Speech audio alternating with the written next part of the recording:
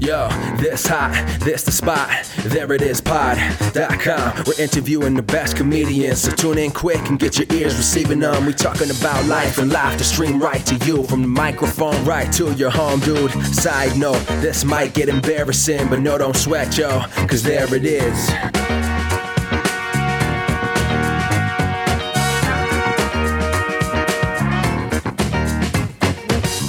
Welcome to the There It Is podcast, the podcast where we talk to interesting people. Since Scott Ackerman isn't using it anymore, I'm Jason Farr, your host. Let's do this. Really great episode today with writer, actor, comedian, multi-hyphenate galore, Megan Sass. We had a really great talk that touched on creating work, developing as an artist, and she had a lot of thoughtful things to share, which we really appreciated. So here's my chat with Megan Sass. I'm super impressed with just like the variety of things that you've done, because you've done a ton of theater stuff. You've done off-Broadway stuff. You've done like a lot around New York City. You've done live sketch. You've done video sketch, TV work, and a lot of like comedy as a singer and musician. It's so much. Where did it all begin for you? Was it acting? You know, when you put it like that, it actually sounds impressive. To me, it's more like, oh, I can't commit to anything. Right, I'm going to denigrate. I would not be a comedian if I wasn't going to like take myself down a notch every time you try to give me a compliment. I guess you could say it started with acting. I went to Syracuse University for a BFA in acting, but by the time I had moved to the city, I was already pretty much decided that I was going to be an actor and a playwright. The comedy stuff really did come later. I mean, especially compared to these kids that start at NYU at 18, right? Or even like start stand up in high school. I am definitely behind that curve, but so I guess it started with acting, but I think that the writing was a part of it so early on that it would be a little bit hard to separate which of those necessarily came first. Yeah, so both were a passion for you. Yeah, I mean, when I was a kid, the writing and the acting were both things I wanted to do. I mean, years ago, I found something I'd written when I was like 6 or 8, where it was an assignment for school, and it was like what you wanted to be when you grew up. And it was like the jobs were like, I had said, you know, I want to be a poet, but since I know people can't sustain themselves that way, I guess I'll also be an actor. Like somehow that was going to be easier. And I had listed one of my idols as Barbara Streisand. But I wrote my first play in college freshman year. We actually had an assignment. We had to write a play, and it could be like a 10-page thing. And I went ahead and wrote like a full-length thing, invoking like different portions of the Bible and like Da Vinci Code style cross-comparing it to other publications of the Bible and the Quran. And like I wrote this whole mystery thing. And then we performed a version of it at a festival sophomore year. And then senior year, I was studying in New York City with something called the Tepper semester at Syracuse University. And, one of the things you're frequently told when you go to acting school is like, this percentage of you are just not going to make it. And you're also told like this percentage of you will be working in theater, but not in acting. And I had also found this flyer for the Lark, that which is a major playwriting, new playwriting company organization. And I started rewriting my play to submit it. And I was basically thinking like, you know what, if I'm not an actor, that's okay. I think the writing is something that I want to do just as much, if not more.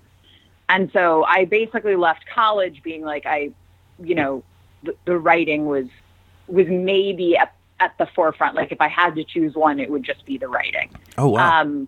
But at the same time, I feel like when you say that, then people are like, oh, so it's fine. We won't think of you as an actor anymore. Right. I don't want that, And so like eventually I found my way to comedy, or I don't know that anyone finds their way to comedy. Like bad things happen to you and you decide to become a comedian. like that's what happens.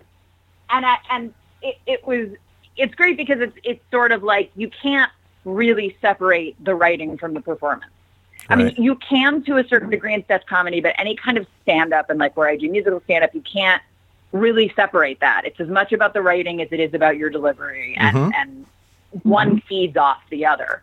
And so many sketch actors you can't really be a sketch actor without also writing your own material. And most people who write also perform in some capacity. So that was sort of like the natural, I think, marriage of like, am I a writer or an actor? Well, yes. Right. I mean, that's the thing. So many people are doing both. So, you don't have to choose. Right. And it's just really cool that you were doing that from the beginning for you.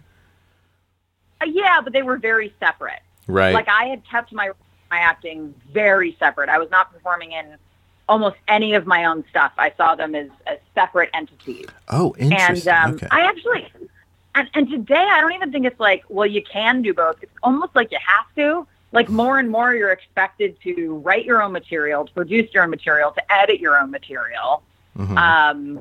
That in fact it's not even like you're at an advantage for having more skills. You're at a disadvantage if you don't have all of the above skills. Just the way that media is now, I think that's, and I'm not an editor. So it's sort of like, anytime I want to create something, I have to have a team of other people. There are some people that really can do everything on their own. And that's almost becoming the norm. Yeah.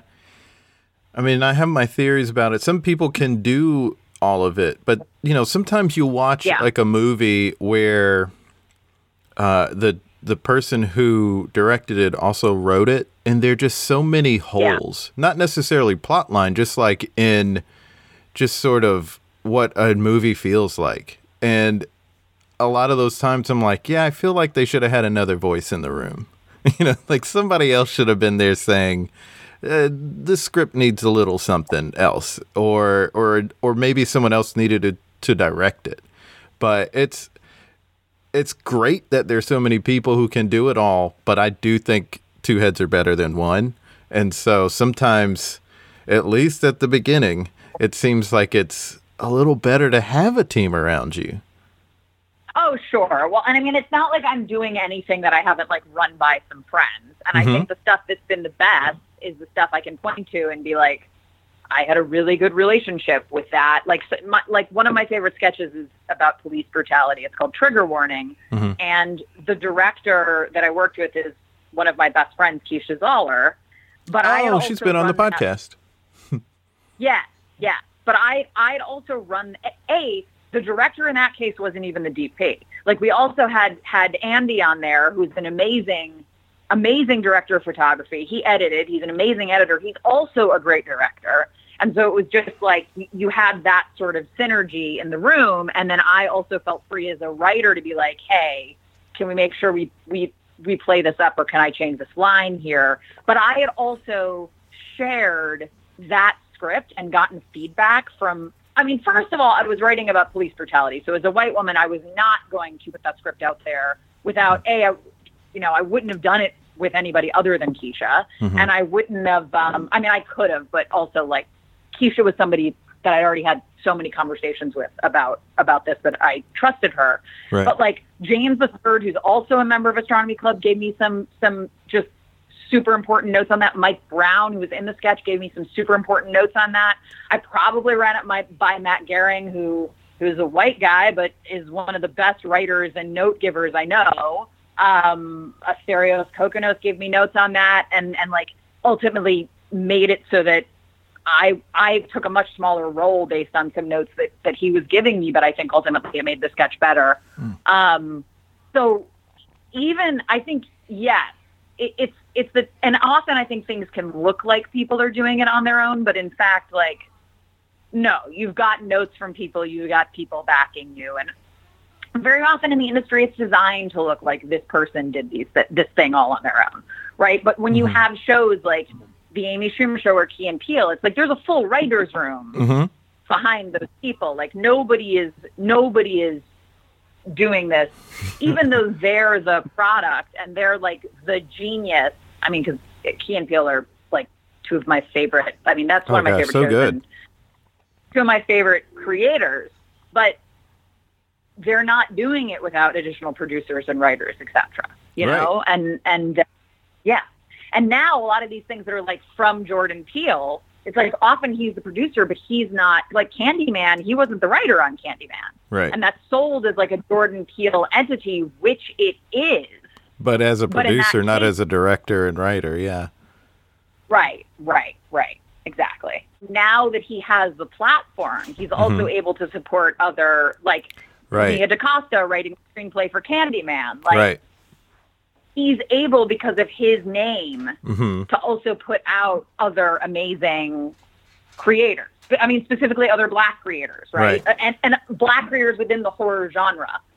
So, and I think we as audience members of the general public just sees it as like the name we recognize, and we forget that there's other people who they may not be getting credit is the negative, but also it's like people are paying their bills because they're attached to these projects with people that are that have already earned a degree of fame. Right.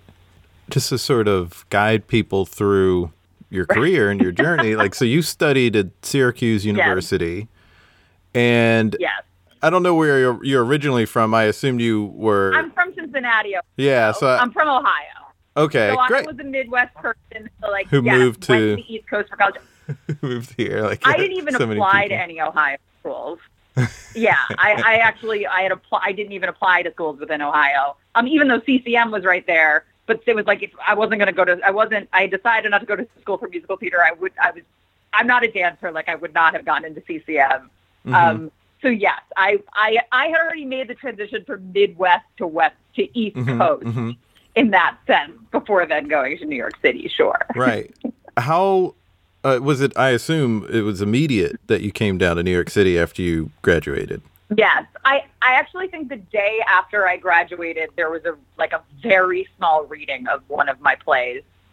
Like in a classroom at NYU or something, a friend of mine who was producing, she had Sarah Ann Massey. She had a company, and they were doing a reading of my show. So I was actually in New York City the day after graduating, then had to go back to Ohio to get ready to move, and then moved. Wow. But yes, I moved pretty.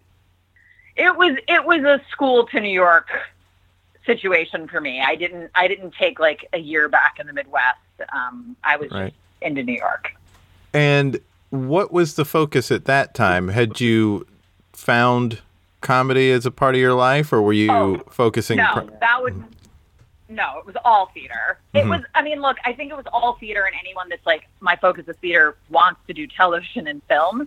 But I was writing theatrical plays. I was submitting them to festivals and theaters and like writers' workshops, and I was auditioning, and I was doing that, via knowing about projects or backstage or showing up at equity calls and waiting in line.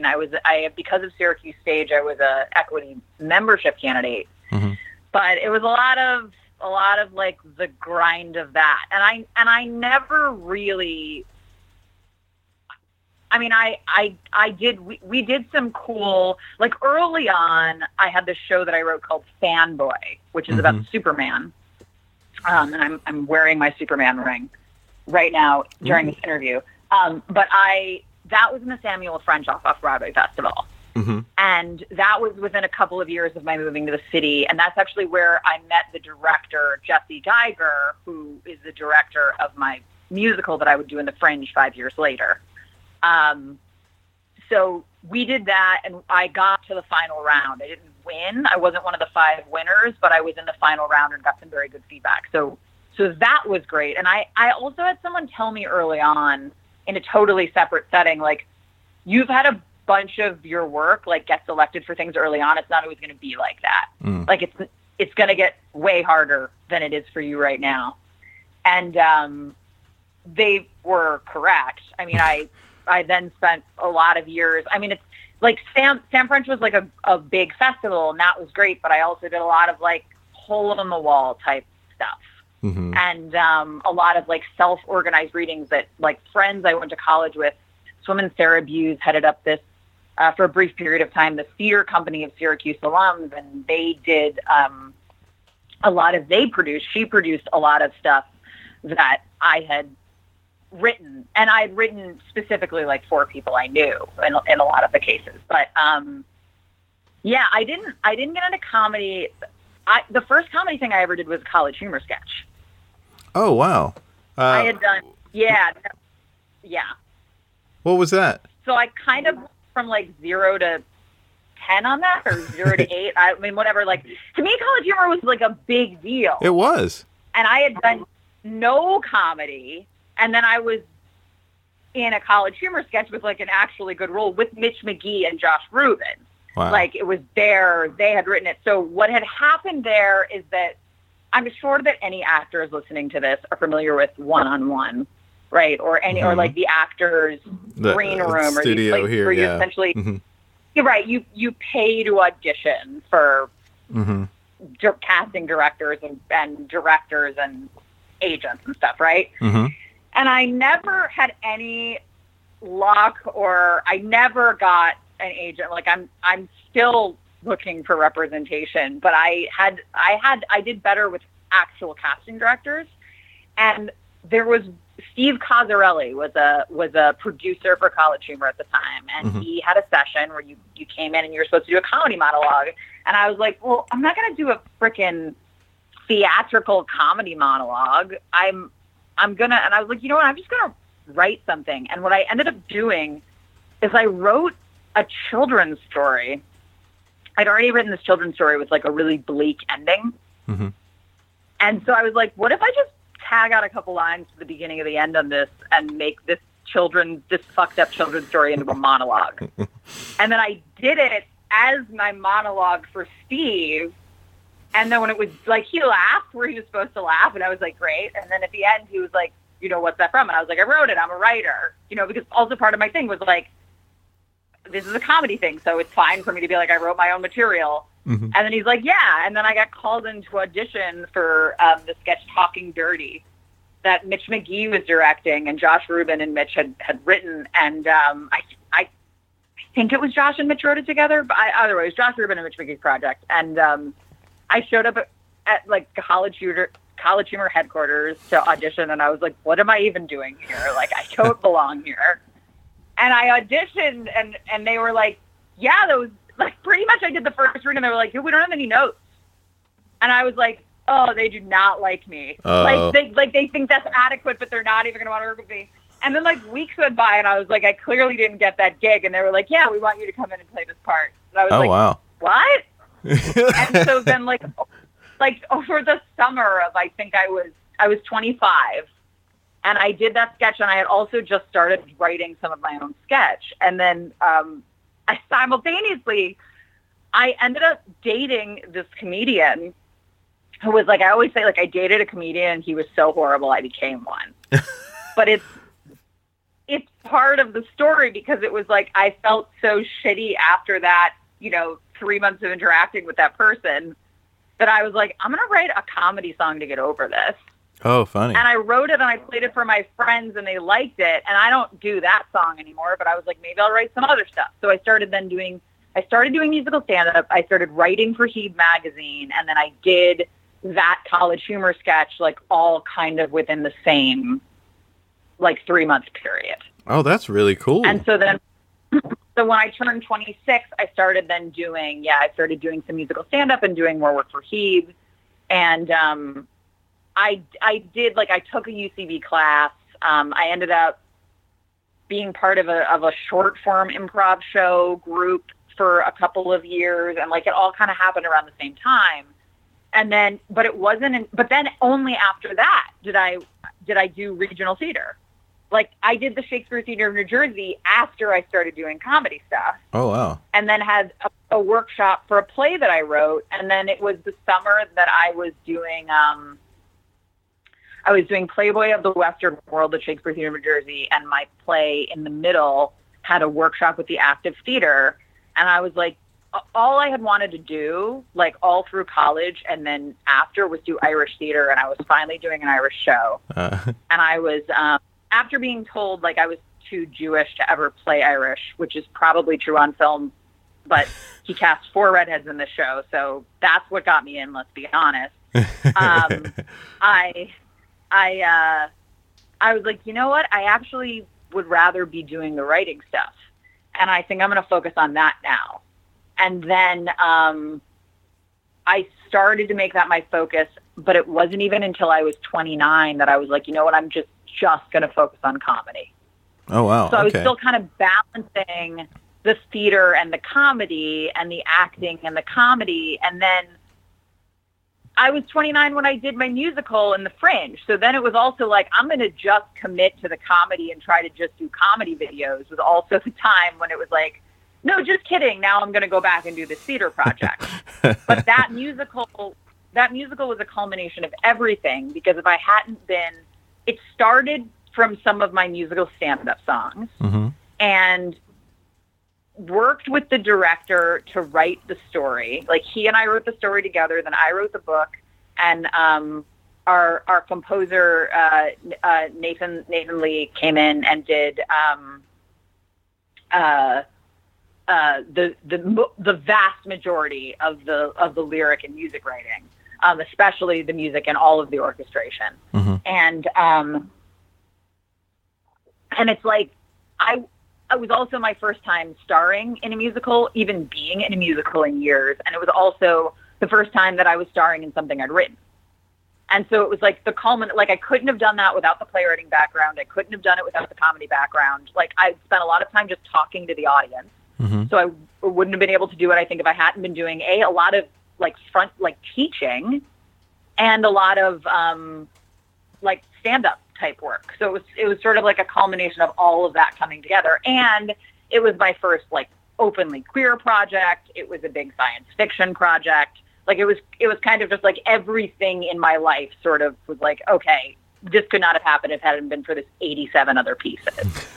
Yeah. And it sounds like a lot of things were happening, and then they all came together. They culminated in this great project. But we didn't mention where music came in. So you play guitar. Yeah. I know I've seen that. Do you play any other instruments?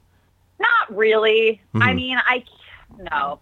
Let's just go with no. Okay. I mean, I can bang on a melody line on a piano, and I can bang a tambourine. But sorry, disappointing answer. I'm not. That's not a disappointing answer. It's cool that you play guitar. So kids. When did you start learning, things musically? When did music become a part of your life?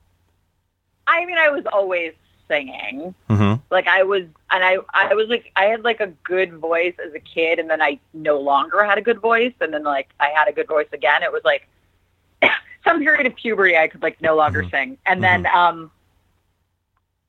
it's weird how that happens voice lessons with puberty. I mean, I guess, but it was also it wasn't my focus, and I don't, who knows? But my mom would do this thing where every Friday night she would sit us down and watch a Turner Classic musical. Mm-hmm. So musical theater was a big part of my life before any of the other things. And I started taking voice lessons in 7th, 8th grade. I started taking voice lessons actually to prep for my bat mitzvah. Oh, wow. Because I was going to be chanting a bunch of stuff and wanted to be able to do that.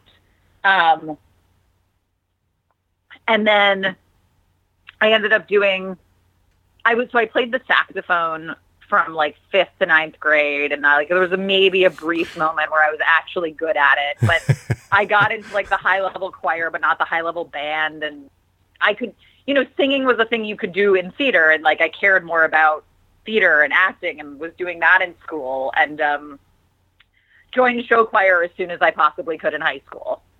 So, and then was doing, theater and musicals all throughout high school. And I was also taking dance. Again, I was not a good dancer, but I took dance starting when I was 4 years old, but I stopped at 12. And I'm there were years where I was 3 to 4 days a week going to dance class, but I wasn't, or I was taking hours of dance class a week, but I was never one of of those hardcore kids where it was like 4 hours every day or 4 hours 4 times a week. And I was just total shit at picking up choreography. So I was basically like, I guess I'm just bad at this. I can't do this. So yeah, it was more like when I was like, oh, I can be an actor and singer and just be able to move. I don't have to be a dancer was a way better avenue. I'm very jealous of it. Like a truly good dancer. When you wrote that first song after that breakup, had you written any funny songs up to that point? No. I mean, other than like as a teenager when I was learning to play guitar, like joking around, no. I mean, look, I'm sure if we look back, you could probably dig up like comedy songs I'd written jokingly with friends. Right. But the idea that I was doing it, that anybody would actually hear it, no. This was like the first time. Yeah. That's really cool. It like, you know, I mean, that was another situation where a bunch of things that you had just had experience with, various things kind of culminated in something big. Right. Well, I mean, I don't think it was big. I mean, I think we have different definitions of what something big is. Well, when you actually like get your first television writing job, it's often the culmination of like 80. I don't know why my go-to number is always 87, but like 87 other things, and like it looks to people like, oh, you had this big break, but in fact, it was all of these other projects leading you there, and in fact, each of those other projects was, as you're saying, like the result of 87 other projects, or a result of 87 other projects. Like, so but yes, I'm a music teacher. Like my day job, quote unquote day job, is I do music with kids is most of what I do. I'm a teacher and I do music with kids. So yes, I mean, that's what kept me playing guitar. And it's like the simple chord structure I'm using in any of my songs is not dissimilar to like the chord structure of whatever children or folk music I'm doing at like summer camp with kids. Okay. So yeah, it's all connected. Yeah. Did you just say it's okay? No. I was saying okay. Because I know it's okay. I know that's an acceptable way of doing it. No. I wasn't saying it's okay. I was saying okay and like, okay, I get you, where you're coming from. Oh, okay. Let's move on to something more interesting. Yes, absolutely. I think all of it's interesting, honestly. I mean, that's why I'm bringing it up. Sure. Because I don't know, I just think it's cool that someone is like, it sounds like obviously a lot of time was put into it, growing up, learning about things, but you know, you seem so naturally gifted at these things. And, you know, it's cool to see it all come together. Yeah, sure. I mean, the goal is to make oneself look naturally gifted, but obviously there's a lot of time that goes into it, and there's much more time than goes into the actual writing, goes into the worrying about the writing. That's a major part of the process. Yeah. It's just the sheer amount of anxiety and pacing in my apartment. Yeah. Thinking through for hours before I put anything down on paper. Yeah. You know, I appreciate that you're bringing that up, because I feel that is a huge roadblock for a lot of people, where they start saying like, oh gosh, all these people who are so talented and do all these things, I'm not that good, so why should I even bother trying? And it's just like getting over that low self-esteem, that lack of confidence is such a major writing block and creative block. It's more than that, because first of all, you never get over it. True. It's not like, I got over that hurdle and now I'm in the clear. It slows people down so much to even try and start. Sure. And to know that there are people who are saying like, hey, whenever I have to write new stuff, that's pretty anxiety inducing to me.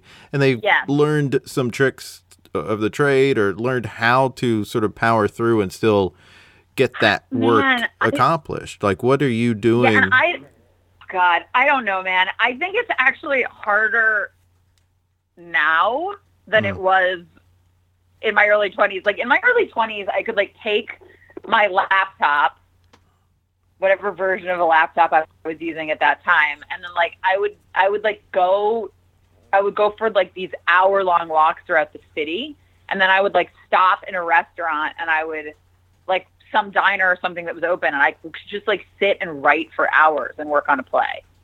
Mm-hmm. And like, I can't do that anymore.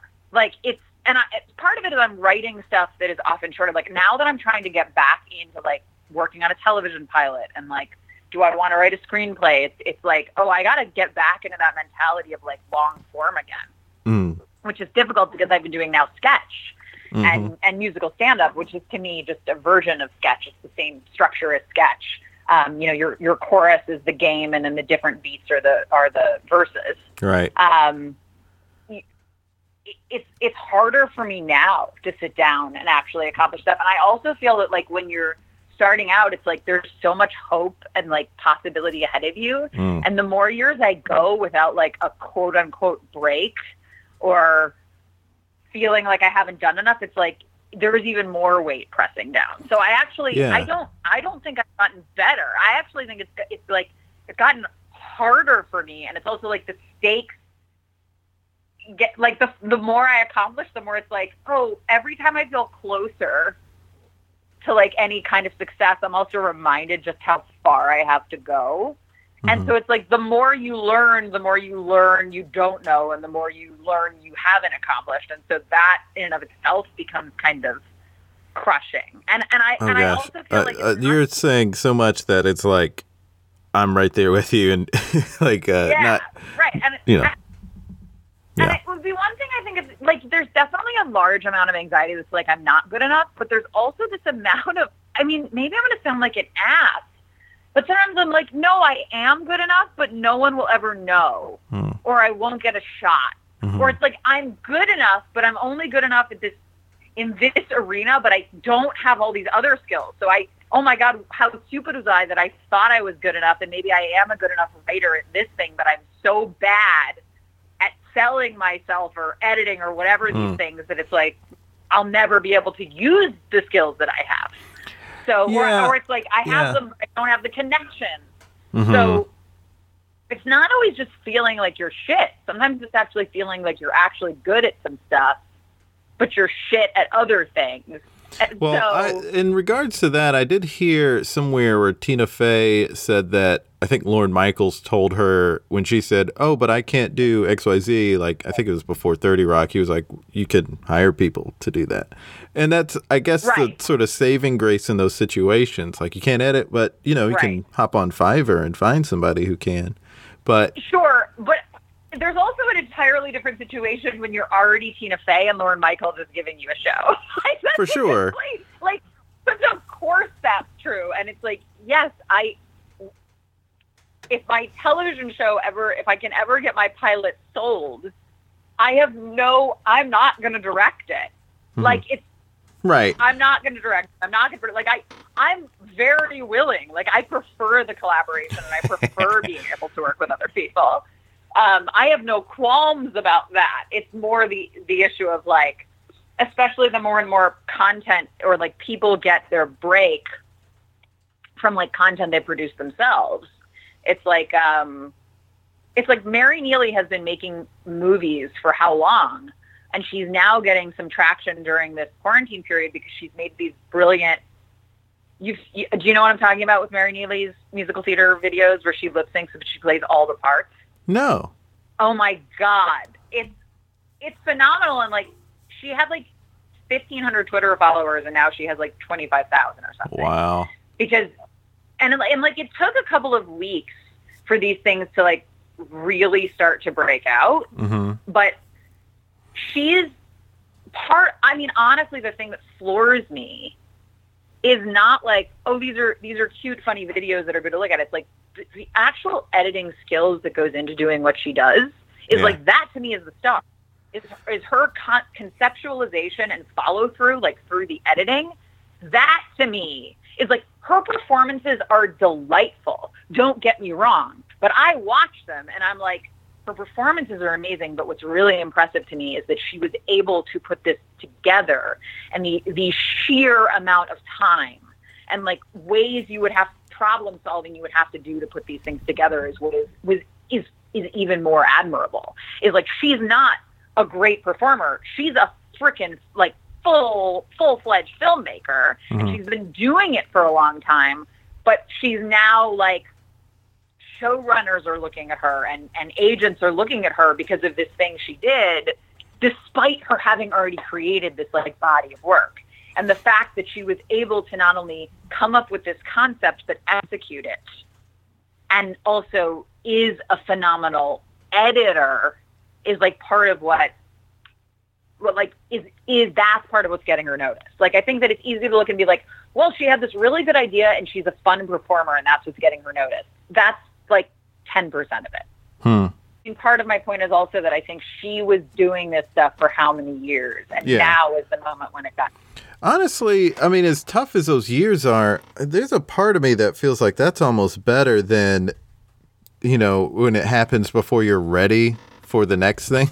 I've heard that argument before. Is like, because I have some friends that are like really, really breaking through at this point. Mm-hmm. Like we talked about Keisha and my friend James III, and I think he's a phenomenal performer. Like, I think that, I mean, he did an episode of Black Mirror. He's done like he's a very versatile actor, and I'm hoping that he will get more work, not just in comedy but also in drama. But I mean, friends of mine that are like really breaking through, it's happening more in their like mid to late 30s. So I'm in a group of people that it's happening in like the 33 to 38 arena, not in the 23 to 27 arena, or the 22 to 27, 23 to 28 arena. So it's like some of it is like people do break through at different times. And yes, if you break through super early and you don't have the right people behind you, or you don't have the ability to sustain it, then like you'll have had that moment and it'll pass. Right. Or it'll pass and it'll take another 20 years to get back in the game. And so like better to break through when you actually like are ready for it. All other backing. Like you like you can break through with one idea and then figure out your next idea, but more likely you need to break through with one idea and you need to have those other 5 ideas like already ready to go. Yeah. So sure. Right. Or you need to know how to just operate within the world. So yes, I think there's definitely an argument to be made for that. And I think it always sort of feels like, you know, I won't care how long it took me as long as I do end up eventually getting to like share my voice and get paid to do this. But it's sort of like when you're in the period where you haven't broken through and you're like, this is never going to happen for me. There's no guarantee it is ever going to happen. And so it's a lot easier to look back from a place of comfort or power than it is to like be in like the period where you're just hustling and waiting. Yeah. But also the goalposts are always moving. So when you're at the next level, you're looking towards the next step. And then when you're there, you're looking towards the next step. Like, there is no rest in this business. There is no place where you sit back and you're like, and now I've made it. It's smooth sailing. Like, everyone just feels shit, struggling all the time. There are always new challenges. Right. There are always new challenges. I mean, like, you look at first person that comes to mind for some reason is George Clooney. Like, he was knocking around as sort of a kind of an also-ran actor, just sort of like on Murder, She Wrote and stuff like that. And then he finally gets a big break with ER. Then he gets into movies. Then he starts directing and producing stuff, you know, and that's they all come with their new challenges. Right. And he'd also been the star of like many, many, many pilots that didn't get picked up. I think for me, it's like someone who's like starring in pilots that aren't getting picked up. It's like, yeah, I wish I had that problem. You know, like it's sort of like, for real. I would like to be 2 or 3 steps ahead in the letdowns that I have. I would like to have bigger and better letdowns than I have. Yeah, because at least you get paid. Maybe you're not going to get paid for a whole season, but you get paid for that pilot. You get paid, and like people in the industry obviously like you. They're continuing to cast you in these not picked up pilots. Right. It's It's just finding the right thing. It's like, well, I don't even know if it is finding the right thing. Like, I think the idea is like, I don't know that there is as much of an order to this as we would like to believe there are. Like, I think Oh, it's definitely not. Yeah. there are things you can do to increase your odds, but there are certainly exceptionally talented people that just like don't. They don't get on that level. Yeah. Even if they get super appreciated, they don't get on that level. Right. And that's Right. where I always, when people talk about making it, it's like there's so many different varieties of what that can be for That's people. also true. Yes, yes. I mean, there's also people like Maria Bamford who are like just one of the best in the industry. I don't think she's a household name, but certainly respected in the comedy community is overwhelming. Right. Yeah. At least I hope it is. I think she's amazing. So That's all I've heard is like, I mean, I think she's great, and I think she does have a lot of respect. But yeah, she's not the name that Amy Poehler is. Right. You know, And but some of that's that not is a also- bad thing. No, correct. I would love to be a Maria Bamford. Well, that's sort of my point, right? Is that like, and I also think of like the projects that excite us as like comedians. Like I always look at Astronomy Club, and I'm like, I'm biased because I'm friends with a bunch of people in it. But it's like, to me, it's like, what a great, amazing show, right? And again, that's not. I'm always like, any chance I have to be like, watch Astronomy Club. So like my friends or family were like strangers, like, I'm buying a new pair of glasses and we're talking about comedy. Hey, by the way, have you heard about Astronomy Club? You should look up that on Netflix. Like, it's like, it's not, or like Black Lady Sketch Show is this other fantastic show with like people that I look up to tremendously. Mm-hmm. But I don't know what the average, first of all, I don't know who the average person is, and I don't know what kind of comedy. I also think that like what is necessarily the most watched is not the stuff that to me changes history necessarily. I 100% agree with that. And every once in a while you do have these things, or not every once in a while, but you have these things like It's Array and Insecure, where it's like it's both really good and really popular. And like Right. it's great that both of those things are true. Yeah. But I'm not going to mention the things that I think are really popular and aren't that good. I'm just going to. I don't want you to, no. And I started Things I think to, and are I didn't want to mention it. I was like, Yeah, I was like, I'm not going to go there. I want to go back to something you said about how hard it can be, even harder to write now than before, and how like in your 20s you would go and sit in the coffee shop all day and write. Why do you think you can't sit in the coffee shop all day now? Is it just like time, or is it the process is just so different for you now? I think some of it is attention span. Mm-hmm. I think maybe my attention span is even shittier now than when it was than what it was in my early 20s, and I think that like some of that might be like increased use of screens. Some of that I think is almost definitely an increase in my anxiety level. Mm-hmm. I think some of that is like mounting pressure. I think some of that is a change in modality. Like again, like I can sit and write a sketch from beginning to end. Mm-hmm. Like, but I'm not going to write 20 pages of a play. Like part of it is that my brain has sort of shifted in terms of how it thinks about like what a beginning, middle, and end is, and what a project is. That is a weird thing about getting older, because there are certain things that I was like, I used to just go and do it when I was 26 and 27, and now I'm like, do I need to do that though? You know, like I'm thinking about it, and it's, you know, I think some of it is just changing, but then some of it, I think our attention span is messed up because of cell phones. Sure. Or now I actually enjoy cleaning my apartment, so it's a worthwhile distraction. Mm-hmm, mm-hmm. It's also, I mean, look, we're obviously doing this during a pandemic, so there's also it's very hard to write right now, and I think especially in a coffee shop. Well, that's my point. Is that I prefer not to write at home, and that's not an option. And so that's a big impediment. Is like, because what I can do is be like, you're going to write for an hour. You're going to like sit. You're going to go an hour before they close, and you're going to sit, and you're going to be there until they close. Like I can do that, or I can go 2 hours before, and that's not an option anymore. And there's all sorts of other pressures in survival, and I'm very lucky that I'm still teaching. Mm-hmm. So a lot of my creative energy is going towards like writing lessons or shtick or skits or characters or puppet shows for kids. So some of it is like I am working, but I have to get that stuff done.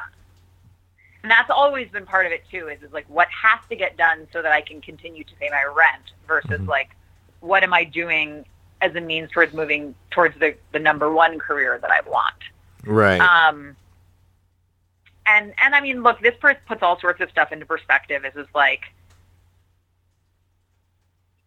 you know, I've been lucky to have a day job I actually like and I find meaning in. And now it's like, you know what? There's actually a lot of meaning to be gained and importance in the world to just my being a teacher. And so, like, I don't need to denigrate that. Like, that's still a good thing that I'm doing. Oh, yeah. And I'm only the kind of teacher I am because I'm also a writer. And I do write a lot of, like, creative programming, including, like, short shows for kids. So that's also part of it. Like, again, all of the skills kind of come together in that. Mm-hmm. But it's, I mean, I think it's very easy to look at. There's certain people and I'm like, how are you creating anything right now? And it's just like, if I have a burst of inspiration, like I wrote one new song so far. And I, like, when I was able to do that, and it was sort of like days of build up and I had this idea. And then when I did finally sit down and write it, it was probably like 40 minutes where I like knocked out the lyrics. Right. And it was like, that's it. Now I've written the song, like in this short span of time. Maybe it was even like 25 minutes where it was like, after all this buildup, I've now like shat this thing out and then I go back and edit it. But it was still like, didn't need a massive amount of editing. And then there's also the being like, okay, you've gotten it out. You're going to now step away from it. But it's like, I'm trying to edit this pilot.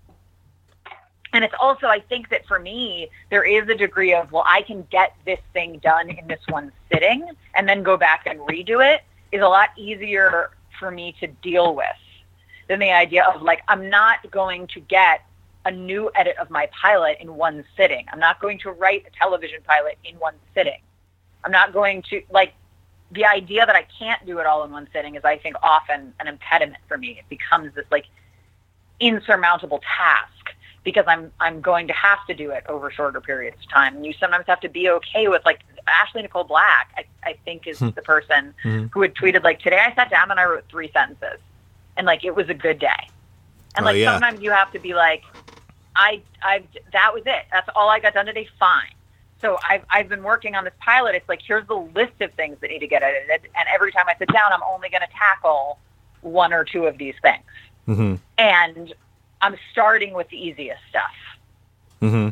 Like I'm cutting this character. Okay, the first thing I'm going to do is go through and literally just delete that character. And then I'll patch up the areas around where I removed this character. Mm-hmm. And the fact that it wasn't that hard to patch up also shows me that, yes, I did need to, in fact, cut that character. It was kind of easy to cut that character. But like the fact that I have to, like, change this character arc or write a new ending, those will be the last things I do. And also it's like, I got to change this character's voice, which means I got to go into every scene they're in. Right. Okay, I'm going to just do Act 1 today. And then I'm going to go back to my checklist and I'm going to write ongoing so that it's like, I know that I started it. I can look at my list and say I accomplished something, but I know I'm not finishing it yet. You know, there's this, okay, I'm about to get really philosophical with you, but Please do.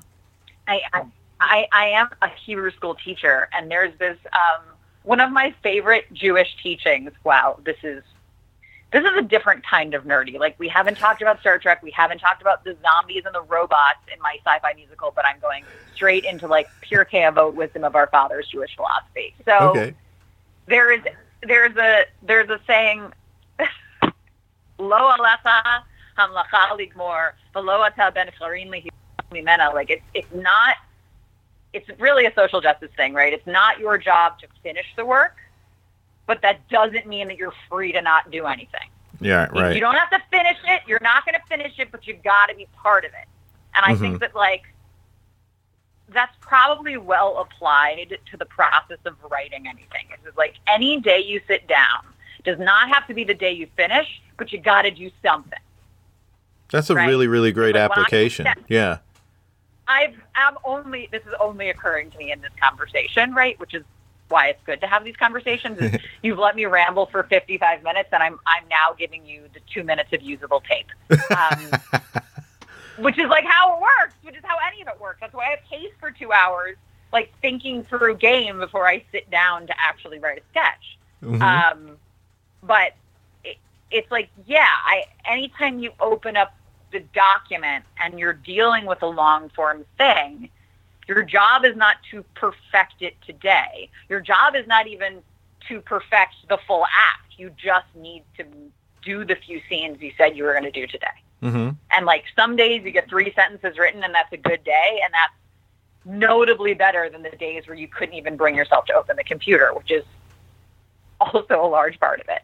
Yeah. So, I love that you're saying that. I love that you're sharing what she said about like, I wrote 3 lines today and that's okay. I think that's what she said. I hope I'm not totally in the clip. You know what I'm talking about, right? She's a comedian creator. She was on Sam B. I forget what she's doing. She's somewhat awesome. familiar with her. I'm not. I know that she's great.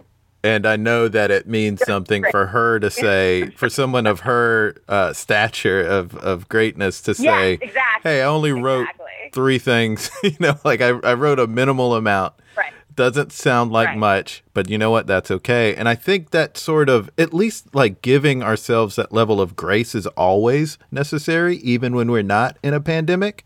But it's especially necessary right now because our brain is going through a really weird thing and we just don't know what to do. And just getting anything done is pretty impressive. Sure. Although I actually think I saw her write this. And you're right. Like seeing someone who like did Sam B and is now on a Black Lady sketch show say that obviously means a good deal to me because I'm like, okay, I really look up to this woman, and if she has these days, then it's okay for me to have these days. But I think I saw her write that before we even started all of this. Like I think that was a quote from like January, February that I saw her tweet that, and I was like, oh, okay. It's even more applicable now. It's even more, yeah. But always applicable. Yeah. Like, and when we get out of this period, there's going to be this sudden rush of all of my creative blocked energy that I couldn't find. Well, now I better finally write that novel. Right. Now life has returned to quote unquote normal. So now I should be able to write. Guess what? It's not all going to come flooding back at once. Right.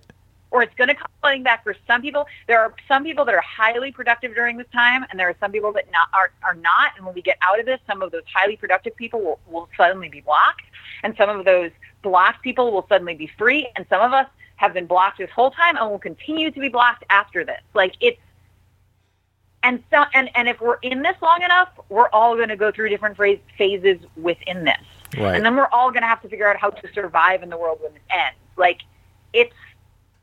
I mean, Jenny Jaffe is another person that was like, you are measuring your level. I'm going to again misquote her, unfortunately, but your level of you're measuring your level of productivity based on the rules of a world that no longer exists. Yeah. And there was something similar to that I saw that was, it was something along the lines, I'm going to butcher it. It was something my girlfriend sent me, but it was basically saying you were experiencing the withdrawals of believing the productivity lie or something to that effect of just like, we can get all this done and it means everything. Like there's a bit of a lie and we're having some sort of withdrawal effects from the lie that we are telling ourselves when things were quote unquote normal. Yeah. Always kind of know. I mean, this is part of my thing about being like, well, what's the worst case scenario? What if I'm only ever just a teacher who uses creative programming to entertain and teach kids and get them to think harder?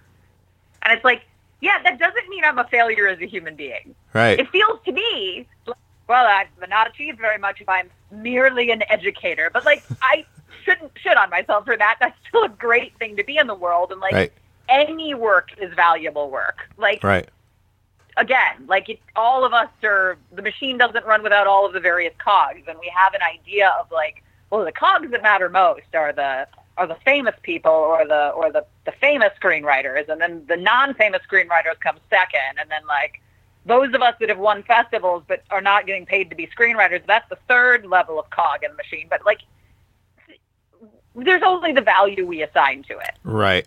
And I say all of that, and I'm going to get off of this podcast, and I'm going to go back to totally shitting on myself and beating myself up and not being able to get anything done and feeling guilty for it. But at least we're acknowledging how ridiculous all of these feelings are. Absolutely. Absolutely. I'm so glad that you're bringing it up, and I hope that it's something that we all can start adopting more of, just like recognizing the lies. Yeah. Love this conversation. I'm going to keep believing them, but I'm going to... I know. It's going to take some time to unlearn.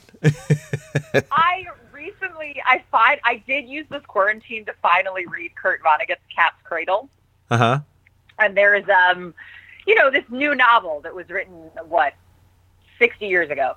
And there's a part of it is this whole philosophy, Bachianism, and it's the FOMA, or like the little lies you tell yourself that make your life feel better. And it's like this lie of productivity is one of these big lies we tell ourselves that does not make our life feel better. Like, but at the same time, how do we stop thinking about it that way? How do we ever disconnect? We need an alternate. Yeah, we need to do the work to find an alternate way of thinking. Yeah, but it's not. It's not that easy. It's also that like the facade doesn't just fall away. It's not. Right. It's not just a series of things. It's a whole belief system, and again, it actually doesn't matter what the rest of society believes as long as you feel good about your own work. But also, how do any of us actually feel about our own work? So it's whatever. I answers. I have no answers, only more questions and pontifications. I have only, like Andrew Cuomo being like, we're apart, but we're apart together. Yes. Yes. I have nothing but empty platitudes that actually do nothing to improve anybody's life. Congratulations. But honestly, if you wanted a self-help podcast, you shouldn't have been listening to a frickin' comedian. So. Well, like when Keisha Zoller was on, there were a lot of really great nuggets of wisdom that came out of it and good thought to have. And we're having that again, and I appreciate that. And I could ask a million more questions. You're very welcome. But we are at the end of the episode. And if I could give you any piece of wisdom, the Megan Sass wisdom would be listen to the Keisha Zoller wisdom. That's what my takeaway would be for everybody. Everyone needs to listen to Keisha Zoller more than they're listening to Keisha Zoller. Yeah, right. You're going to do a song for us. I am, yes. I'm very excited about it. Tell us what you're about to play for us. Great. So I think that one of the helpful things is in creating content is having a goal or something to work toward to.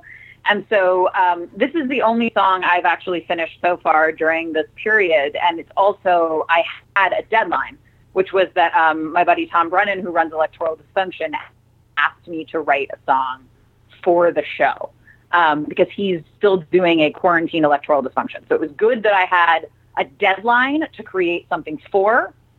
And I jumped on a Zoom with some of my buddies at a Shabbat dinner and played this for them. And then they gave me some notes.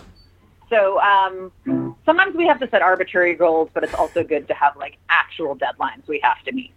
So this is a song, I Am Living Alone. This is a song for single people living alone that are struggling. This is my advice to you. It's called Go Fuck Yourself. Well, you say you're feeling restless, can't take this solitude. You jump back onto Tinder to improve your attitude. You say it's just one hookup, it's for your mental health. You ask me for my blessing and I say, go fuck yourself. Go fuck yourself. It's a simple thing to do. If I can do it, you can do it too. Don't be such a dickhole. Choose to do what's right. Just stay home, fuck yourself, and save a life. Well, you don't like what what you're hearing, you think it isn't very nice. There's no need to get offended. It's not an insult, it's advice. For an ounce of human contact can cut deeper than a knife. And if you go to give some pleasure, you just might take a life. Go fuck yourself. It's a simple thing to do. If I can do it, you can do it too. Don't be such a cum rag. Choose to do what's right. Just stay home, fuck yourself, and save a life. Well, I know it can get lonely with just yourself to hold, but that pang of melancholy means there's good within your soul. Recalibrate your compass, pump your arrows straight and true, because if you leave your own apartment, the dick you're jerking off is you. Go fuck yourself. It's a simple thing to do. If I can do it, you can do it too. Don't be such a scrotum. Choose to do what's right. Stay home, fuck yourself, and save a life. In these times unprecedented, we all must do our part. You must bottom your own top and flip the switch within your heart. Be the change you wish to see. Let your inner hero moan by not getting any ass. The ass you say could be your own. Messed up the chords, but that's okay. Go fuck yourself. It's a simple thing to do. If I can do it, you can do it too. Don't be such a cock stump. Choose to do what's right. Stay home, fuck yourself, and save a life.